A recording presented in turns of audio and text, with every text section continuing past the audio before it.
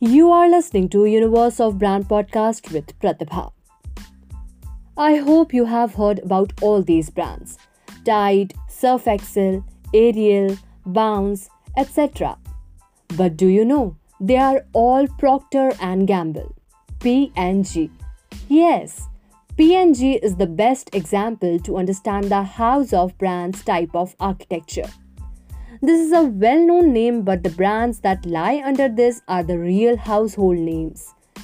P&G products have made a name for themselves by combining what's needed with what's possible, making laundry rooms, living rooms, bedrooms, kitchens, nurseries, and bathrooms a little more enjoyable for over 181 years.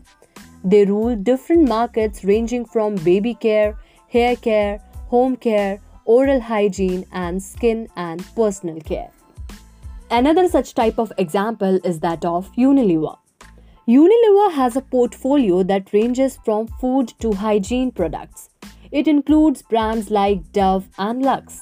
Both are major brands in their product categories, but they are both connected as sub-brands of Unilever.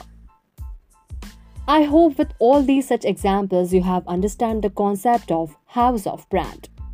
We will meet in the next episode and will learn about the term hybrid in more detail. Till then, stay tuned.